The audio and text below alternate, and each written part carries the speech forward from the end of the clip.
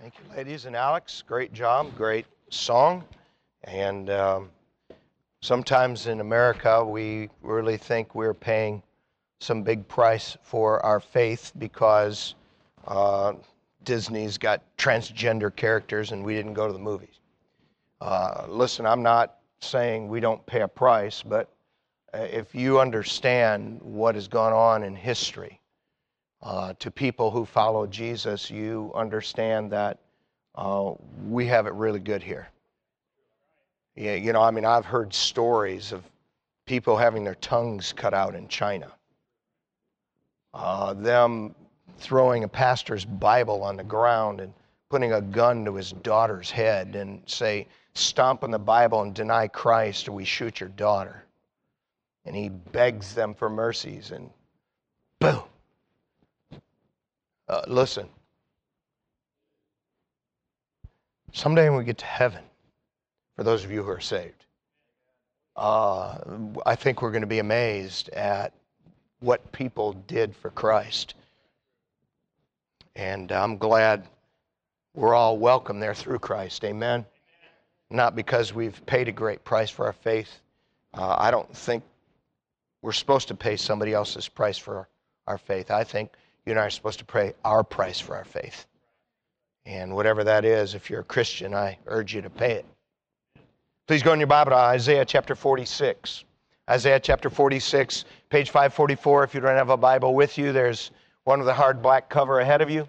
Page 544, Isaiah chapter 46. Paul told the Corinthian believers to flee from idolatry, which just simply means, as we think about applying the scriptures today, that if you're a follower of Jesus, that there should be no one and no thing that you admire, love, reverence, or worship more than God our Creator, the God of the Bible. And we are in the early weeks of a 21-message series that I have called Learn of Him to Flee from Idolatry. And last week we talked about our Creator being omnipresent. To be omnipresent means that God is everywhere at the same time. And though God's presence is manifested in a special way in heaven and in a special way through the Holy Spirit in the heart of those who believe, God is present everywhere at all times at the same time. And to reject a Creator who is omnipresent is to commit idolatry because God is who He's revealed Himself to be, not who you or I imagine Him to be. We talked about how unsaved people have good reason to fear God because you cannot hide from an omnipresent God. We talked about saved people rejoicing because we can find God wherever we are. In fact, if you're here and you know God and you love Him and sincerely try to follow Him, you're not trying to flee. You're not trying to run from God. And we instead rejoice that we can find His presence wherever we are. Paul wrote to the Corinthian believers, though there be many that are called gods, there is but one God, in 1 Corinthians 8. And though there is one God, the world of Moses and Old Testament prophets was filled with many that were called gods. There was a pantheon of gods in Ur of the Chaldees where God called Abram. There was a pantheon of gods in Canaan in the land to which God sent Abram. There was a pantheon of gods in Egypt when God sent Moses there to deliver Israel from slavery. And there were many gods in the promised land when Israel got there. And in Chaldea, where Abraham was from, or Egypt, where Israel fled, or Canaan, where they went, understand, people sincerely believed in those gods. But sincerely believing that 2 + 2 is 5 doesn't make it so any more than sincerely believing that Baal or Ra, our God, makes them God. Things are true not because we believe them. Things are true because they're consistent with the written revelation of God. And though there are many purposes for the Bible, the most important purpose for the Bible is so that our Creator could reveal Himself to mankind. If you have any sense at all, you can look around at the complexity of our world, in particular the biological world, and it is not an accident that there is, in fact, a great Creator. But you cannot know the Creator from You can know his existence, you can know his power, but if you want to know what that creator is like, we must look in the Bible, because that's where he's revealed himself to us. And if you want to know the Lord Jesus as he is, you don't sit in your room and imagine or look within yourself, find out what Jesus is like. You look into the pages of God's Word and find out what the real Jesus was really like. I want to learn of him so that I can flee from idolatry. And I think that is the desire of the vast majority of those who are here today. The false god most frequently mentioned in the Bible, Baal. If there are any followers of Baal in America today, they are well hidden. But in Old Testament Bible times, the Jews were constantly struggling between Jehovah and the holiness and faithfulness and the character that he asked of his people, and the false god Baal there in Canaan, who was very loose and very immoral. Baal, who is often pictured as a bull or a man with bull's horns, or sometimes just a man, he was considered to be the god of fertility and the Lord of rain and storms. And so Baal, to those who followed him, promised fertility and fruitfulness and prosperity. And I'm told that the worship of Baal near involved the sacrificing of bulls and sheep. It sometimes involved temple prostitutes, both male and female, and on occasion it involved sacrificing an infant to Baal. And those who believed in Baal, though, they understood he had limitations. In fact, on at least one occasion, when there was a victory of Israel, when they fought Syria in the hills, the Syrians said, well, their God is a God of the hills, and our God is a God of the plains. They knew Baal had limitations. But in contrast to the false god Baal, who did not have authority over everyone or everything, Jehovah, the God of the Bible, is sovereign. If you would stand this morning in honor of the Word of God. The title of my thought this morning is The Sovereignty of God. By the way, I have a list of the order that I preach messages, and so if you're sitting here thinking, well, you just picked that because you saw me. No, really, honestly, if I have something to say to you, I'll find you. But the Spirit of God knows exactly where you are. The sovereignty of God. Isaiah chapter 46, verse 9. He says, remember the former things of old, for I am God and there is none else. I'm God and there is none like me, declaring the end from the beginning and from ancient times the things that are not yet done, saying, my counsel shall stand and I will do all my pleasure.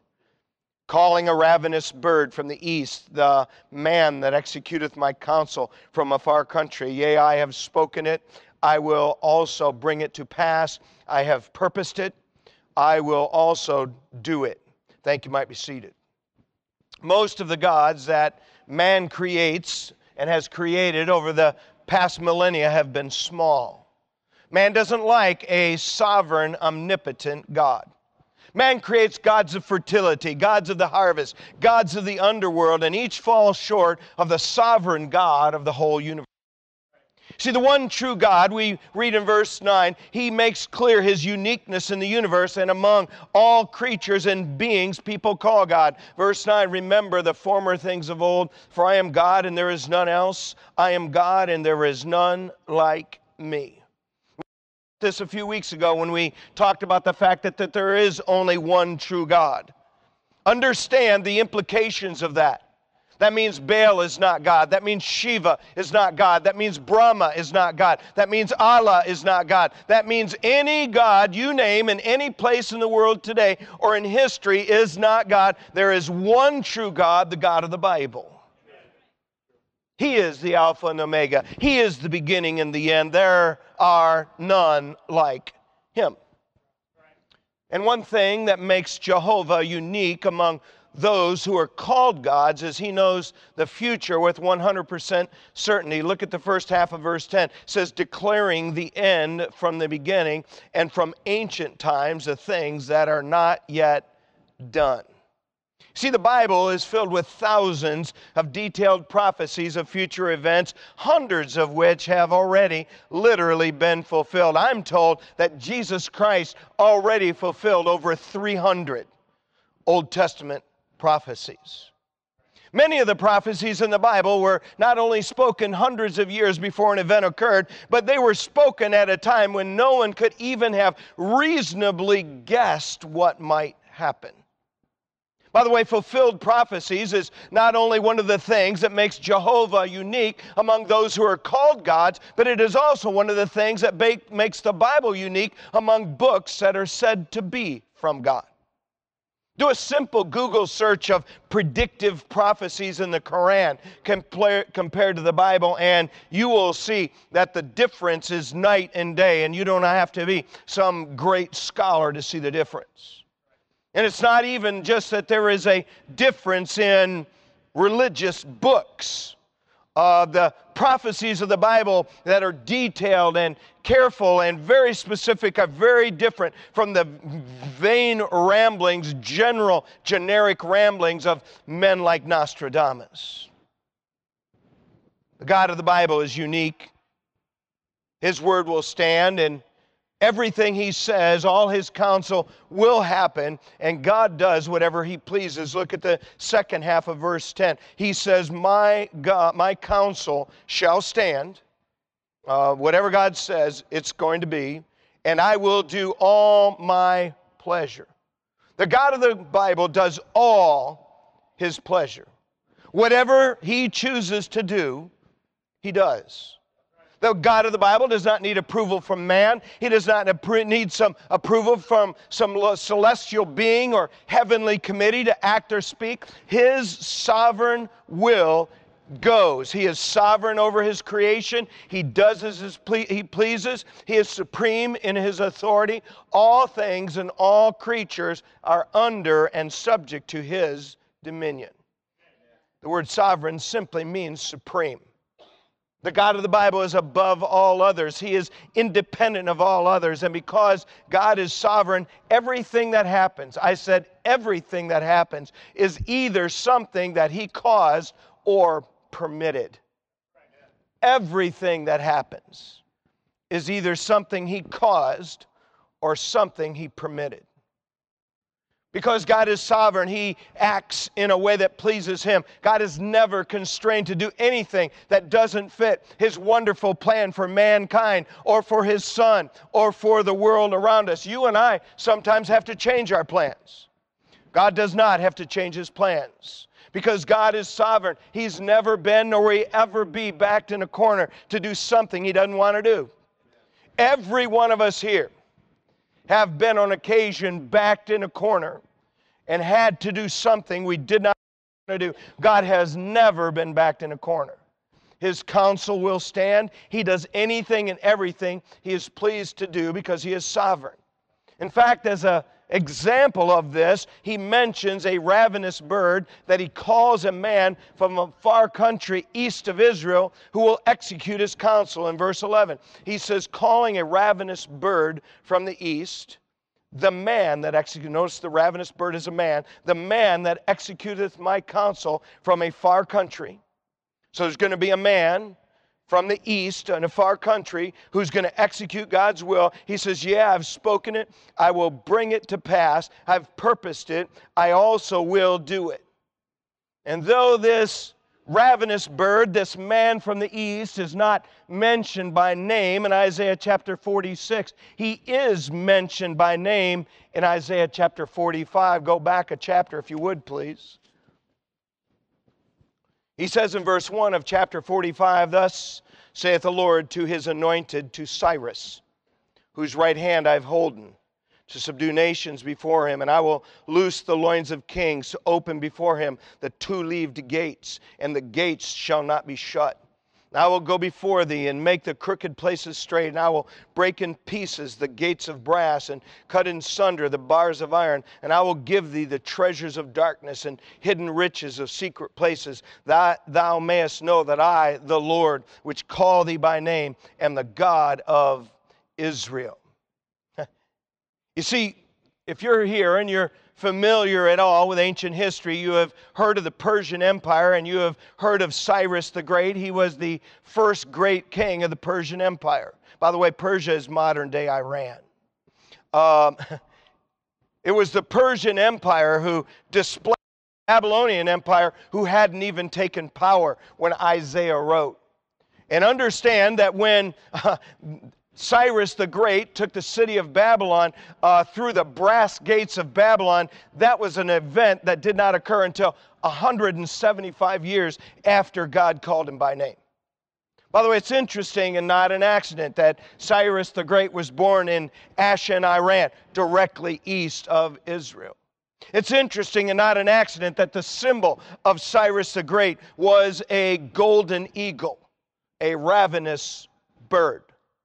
It's interesting and not an accident that the city of Babylon, at the time this was written, it didn't even have brass gates yet. And that the night when Cyrus the Great and his army took Babylon, brass gates, those leaf gates were left open, and they went in and took the city that night, just like God had said 175 years earlier. God knows the future with 100% certainty. He is sovereign and He has unlimited power to do whatever He has resolved to do. There is no limit to His dominion. God's counsel shall stand. He does anything and everything He is pleased to do because He is sovereign. See, because God is sovereign, the psalmist declared in Psalm 115:3, "For the Lord Most High is a great king over all the earth." Because God is sovereign, Paul said of the Lord Jesus Christ in Colossians 1:16, all things were made by Him, created by Him and for Him. He is before things, and by Him all things consist. You see, because God is sovereign, He is always in control. Nothing happens in the universe outside of His influence and authority. Nothing. He is the absolute King of Kings. He is the absolute Lord of Lords. God is sovereign. Which brings up a good question. Why does God being sovereign even matter? Kind of seems like a quality of God that goes without saying. And though the sovereignty of God should go without saying, the average human being shrinks God to make Him into more of a genie who answers to us instead of a sovereign creator to whom you and I must give an account. By the way, let me say that again. Though the sovereignty of God should go without saying, the average human being shrinks God to make Him into more of a genie who answers to us instead of a sovereign creator to whom you and I must give an account. And I think practically speaking, it's very easy for all of us to lose sight of the sovereignty of God because we don't like the way He handles things. We don't like the way He handles some of the things in the world. We don't like the way He handles some of the things in our own life. We don't like the way He's handled some of the things in history. But since God is sovereign, there's no point in getting mad at Him because He isn't going to change just because we're mad. Listen, you can be mad and you at God, and some people do that and they die shaking their fists at God. But understand, God isn't like who's going to change just because you're angry. Since God is sovereign, there's no point in condemning Him for anything He has decreed or allowed. Listen, we all disagree with the way God handles things at times. But He's not like some people in our life who, when they learn that we don't like what they have planned, is going to change plans. Since God is sovereign, none of us are ever going to win a fight with Him. We're never going to have an argument with God and walk away and say, well, I got Him that time. Listen, when the Lord is for us, there is no creature or decree of man that can be against us. And when God is against us or what we are doing, there is no creature or decree of man or human being who will ever look up and shake their fist and get their way over God's way. When God has decreed the wages of sin to be death, there's no individual, state, or religion who can make it otherwise. When God has decreed that Jesus of Nazareth is the King of Kings, the Lord of Lords, the only way to the Father, there is no creature or religion that can change that. The God of the Bible, Jehovah, the Almighty God, the Creator of the universe, is a sovereign God. On December 5th, 2003, there were 5 college students from Crown Bible College in Tennessee driving a van with their college singing group. They were singing and doing mission work in the state of Florida, and they were driving to a meeting, and their van was hit head-on by a large tractor trailer that crossed the median, and all 5 passengers aged 18 to 22 were killed instantly. The gas tanks on the truck exploded and the van burst into flames and nearly everything was destroyed. But there was one item of all the possessions of these 5 faithful Christians that survived the flames. One item. The only item that survived the flames was the cover of a gospel CD whose title was, "He Maketh No Mistake." Everything else burned. If you want to see that CD cover, it's on display in the hallway of Crown College along with the written testimony of those 5 students and their salvation experience and their call to ministry. And next to them are some letters written by their parents. Now listen, there is not a person here who would handle 5 young adults serving Jesus Christ that way. Not one. But God is sovereign. And because he knew some people would be left here wondering, he left his business card. He maketh no mistake. There's not a person here this morning who couldn't list events that God sovereignly allowed or caused that we did not understand.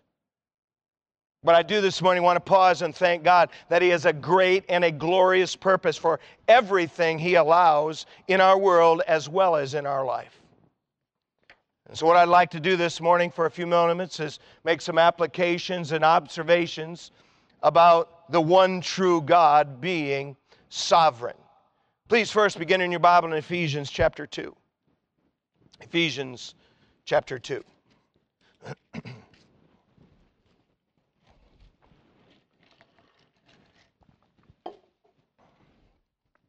So I get it, Brother Wally.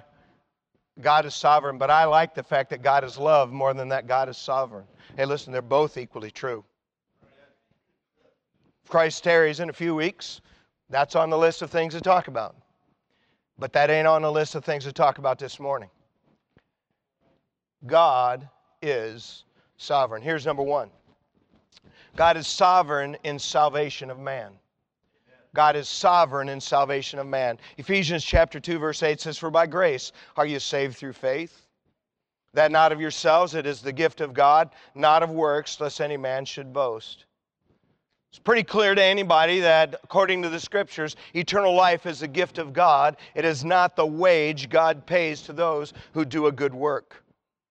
You might be here and thinking that if you join a church or you get baptized or you give a certain amount of money, then God will give you salvation. That's not the way it works. Salvation is a gift of God given by grace through Jesus Christ. Now, most people believe that God is going to weigh their good and bad in a balance, and as long as they have more good than bad, somehow they'll be okay. Let me just tell you this morning, that's a lie. For by grace are you saved through faith, that not of yourselves. It is the gift of God, not of works, lest any man should boast. I do not believe God expresses his sovereignty over who gets saved, though he has the right to do that. The question is not, for anybody who believes in the sovereignty of God, the question is not, can God do that? The question is, did God do that? I believe God chose to limit himself when it comes to letting people choose whether they accept or reject Jesus Christ.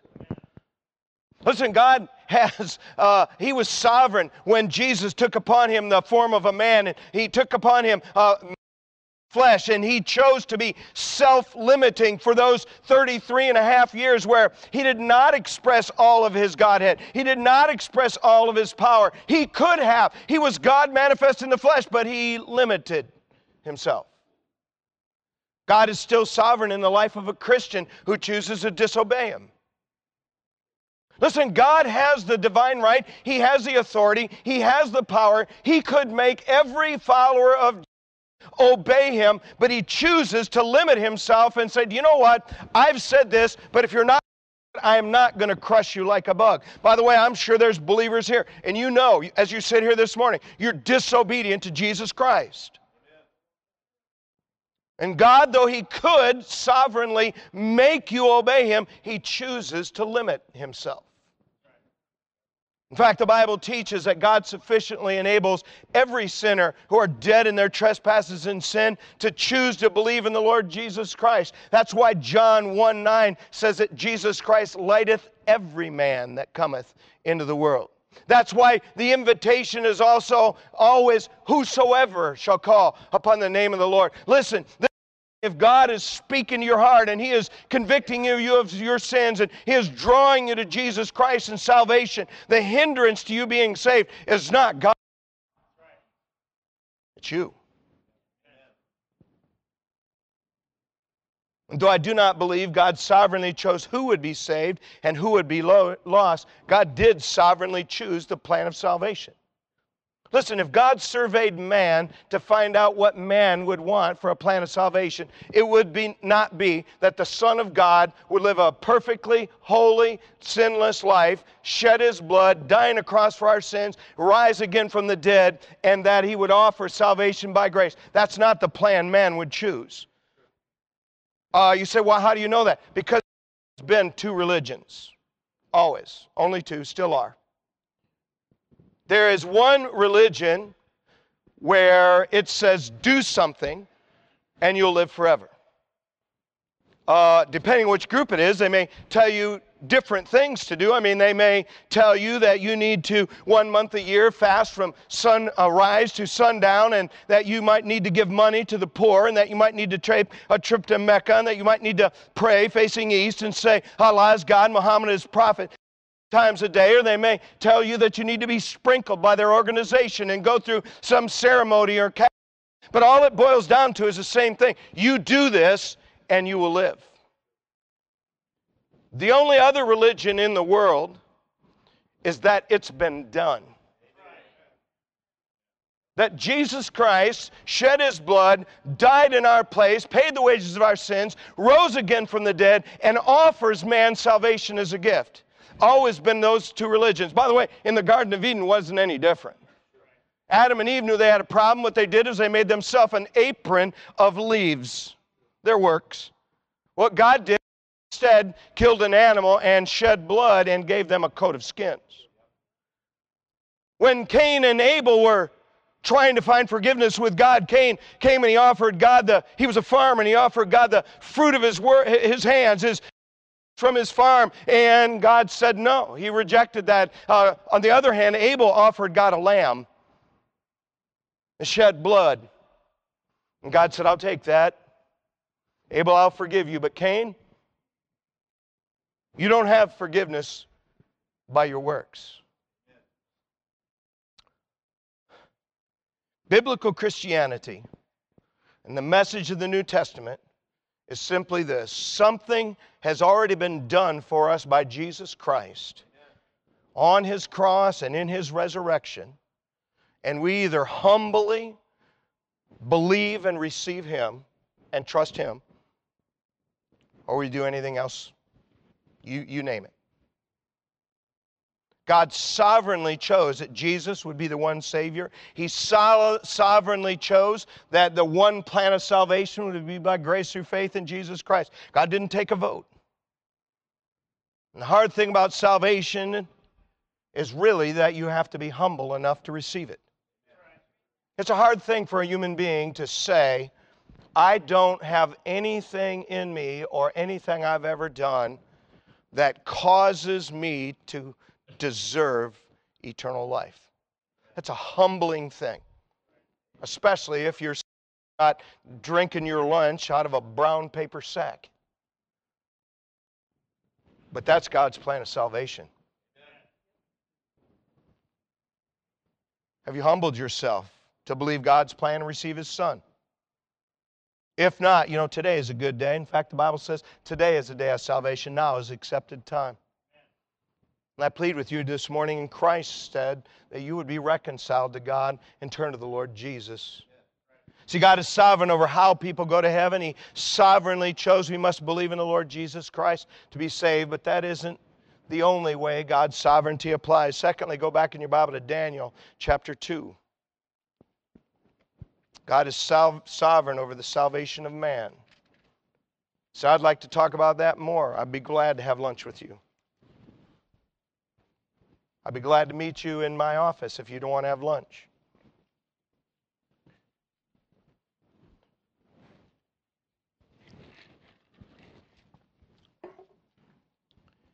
God is sovereign over the salvation of man. Here's number 2. God is sovereign over the events of our world, how our world will end, and how we're gifted. God is sovereign over the events in our world, how our world will end, and how each of us are gifted. Daniel chapter 2, notice what it says in verse 20. Daniel answered and he said, Blessed be the name of God forever and ever, for wisdom and might are His, and He changeth the times and seasons. He removeth kings and setteth up kings.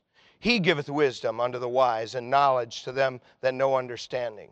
He revealeth the deep and secret things. He knoweth what is in the darkness, and the light dwelleth with Him. Did you see who removes kings and who sets them up? Did you see anybody that has wisdom where they got it from? He giveth wisdom. Do you see anybody that has knowledge? You see where they gave it. He gives it. If we were to study the book of Daniel, we would find that God reveals many details about future nations, kings, and kingdoms. And though campaigns and people and elections matter, God is sovereign over who reigns and how long they reign. There's probably not a person in here this morning that would say, do you know what? I loved Barack Obama. I loved Donald Trump. And I love, Joe Biden. Sorry, I had a sleepy senior moment. There's probably nobody here would say, I love all them people. Listen, each of them in their own ways, whether you like this or not, have ways that they're handling human government different than God wants it handled.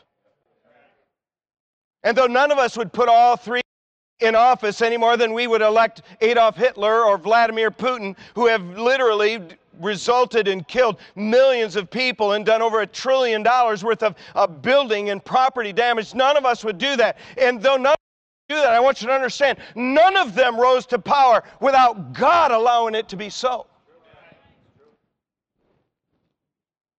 Hear me when I say our world will end in the manner God predetermined. There are far too many people here this morning, you're worried about what's going to happen.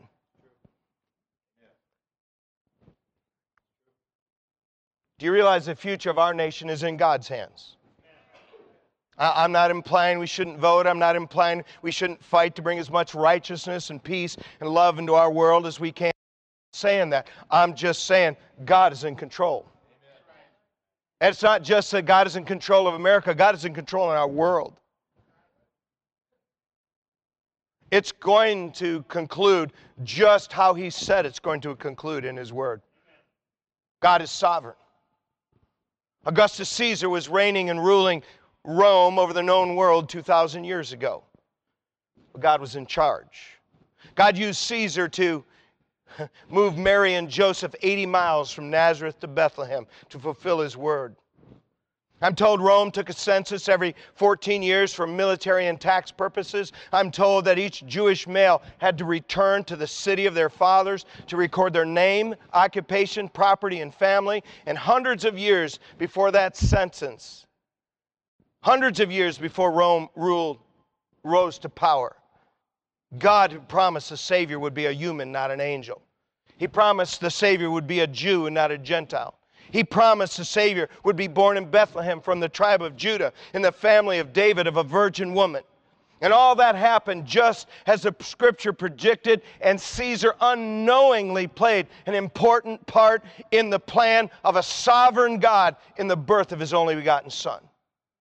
Let me ask you this morning, are you fearful? You look around and say, wow, America is out of control. Listen, there's plenty of messes, but America is not out of control. Just because God doesn't do things like we think He should doesn't mean God isn't doing things. Are you overly concerned about the future? If you are, it's because you're trusting politicians and news media and businesses too much. Again, I'm not implying we shouldn't vote. I'm not implying we shouldn't pray. I'm not implying we shouldn't exert Christian influence over those areas where we can. I think we should. But listen, God is in control. And hear me also when I say, listen, everything's all right in my Father's house. Everything's all right in my Father's house. There is not a ripple on the crystal sea around the throne of God. But it's not just God is sovereign in salvation and who rules and reigns and how the world ends and how each of us are gifted. Lastly, and very briefly, please go in your Bible to Job chapter 1. Job chapter 1.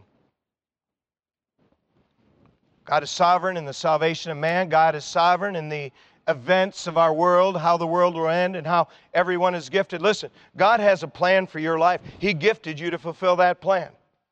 He didn't let you or I vote in how we were gifted. Listen, you and I can have passion to be this or do this, but if God didn't gift us to do it, it doesn't matter.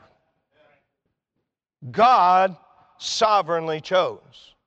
Lastly, this morning, God is sovereign in the suffering of believers. For those who are not familiar with the story of Job, he was, by God's own testimony, the most faithful man on the planet. He was righteous. He was a good husband. He was a good dad. He was a very successful businessman and committed his business to God. He literally employed hundreds of people. But Satan wanted to hurt him. And by the way, if you're a believer here today, Satan wants to hurt you. Now, if you're not doing what he wants, he's real happy with you. But anybody here who's a true believer, if you're trying to follow Jesus, he wants to hurt you. Notice what he does here, beginning in Job chapter 1 and verse 8. The Lord said unto Satan, hast thou considered my servant Job, that there is none like him in the earth, a perfect and an upright man, one that feareth God and escheweth evil? Then Satan answered the Lord, and he said, doth Job fear God for naught? Hast not thou made a hedge about him, and about his house, and about all he hath on every side? Dost bless the work of his hands, and his substance is increased in the land. Do you see what he's saying? He said, God, he's only like that because you have given him so much and made his life so easy. Verse 11, Satan says, but put forth thine hand now, touch all that he hath. He will curse thee to thy face. The Lord said unto Satan, behold, all that he hath is in thy power. Only upon himself put not forth thine hand. So Satan went forth from the presence of the Lord. Hey, listen. Satan took Job's wealth in one day. The only employee of his hundreds of employees that Satan spared were employees that brought bad news. In one day, the same day, Satan caused a huge wind to cause the walls of the house where Job's 7 sons and 3 daughters were having a birthday party. What we would call an act of God. Killed all 10 of his children one day. The only people Satan spared and gave life to were the people to bring bad news, and he spared his wife because Satan knew that his wife would try to get Job to abandon his faith. Don't be critical of her. You've never been a day or a minute in those kinds of shoes. But the one thing I want to say this morning is very simply this. Satan could not do anything to Job without it first flowing through the loving hands of Job's Father in heaven. If you know the story, you know that because this didn't work, Satan asked God to take his health, and God allowed that to happen. And Job was covered from the top of his head to the sole of his foot with boils, and he sat in the ash heap, and the ashes there scraping the open sores on his body. But Satan couldn't do anything to him without God's permission. Hear me, if you are saved here this morning, there is literally nothing that gets to you but what, by the grace of God, you can use for good. Nothing. Because God is sovereign in our sufferings. Satan is not sovereign in our sufferings. Our world is not sovereign in our sufferings. You and I are not sovereign in our sufferings. Our enemy is our family. No one is sovereign in our sufferings but the Lord God Himself. And in the end of the story, if you know it, God gave Job twice as much. Now, thousands of years later, we're encouraged by reading his story. Doctors are not sovereign over your suffering.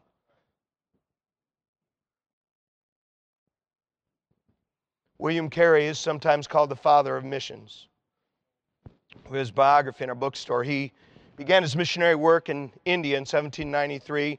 He served there for 40 years, never one time returned home to England. And through that time, he translated different parts of the Bible into over 12 languages. One afternoon, after 20 years of labor, his printing plant and warehouse burned to the ground. All his printing equipment, all of his manuscripts in a day when there were no computer backups, there was no copy machine, when literally everything he had done for 20 years went up in smoke. Here's what he wrote to his friend Andrew Murray in England, quote, "The ground must be labored over again, but we are not discouraged. We have all been supported under the affliction and preserved from discouragement. To me, the consideration of the divine sovereignty and wisdom has been very supporting." And then he quoted Psalm 46:10, which says, "Be still and know that I am God." I'm glad God is sovereign over suffering. Hey, listen, we live in a broken world among people who are broken. This morning we sit in a congregation of people, many of whom are sincere followers of Jesus, and we're still broken people.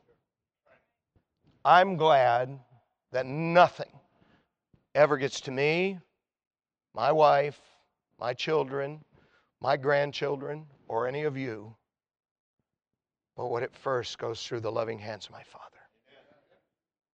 Amen? God is sovereign. If you quietly stand.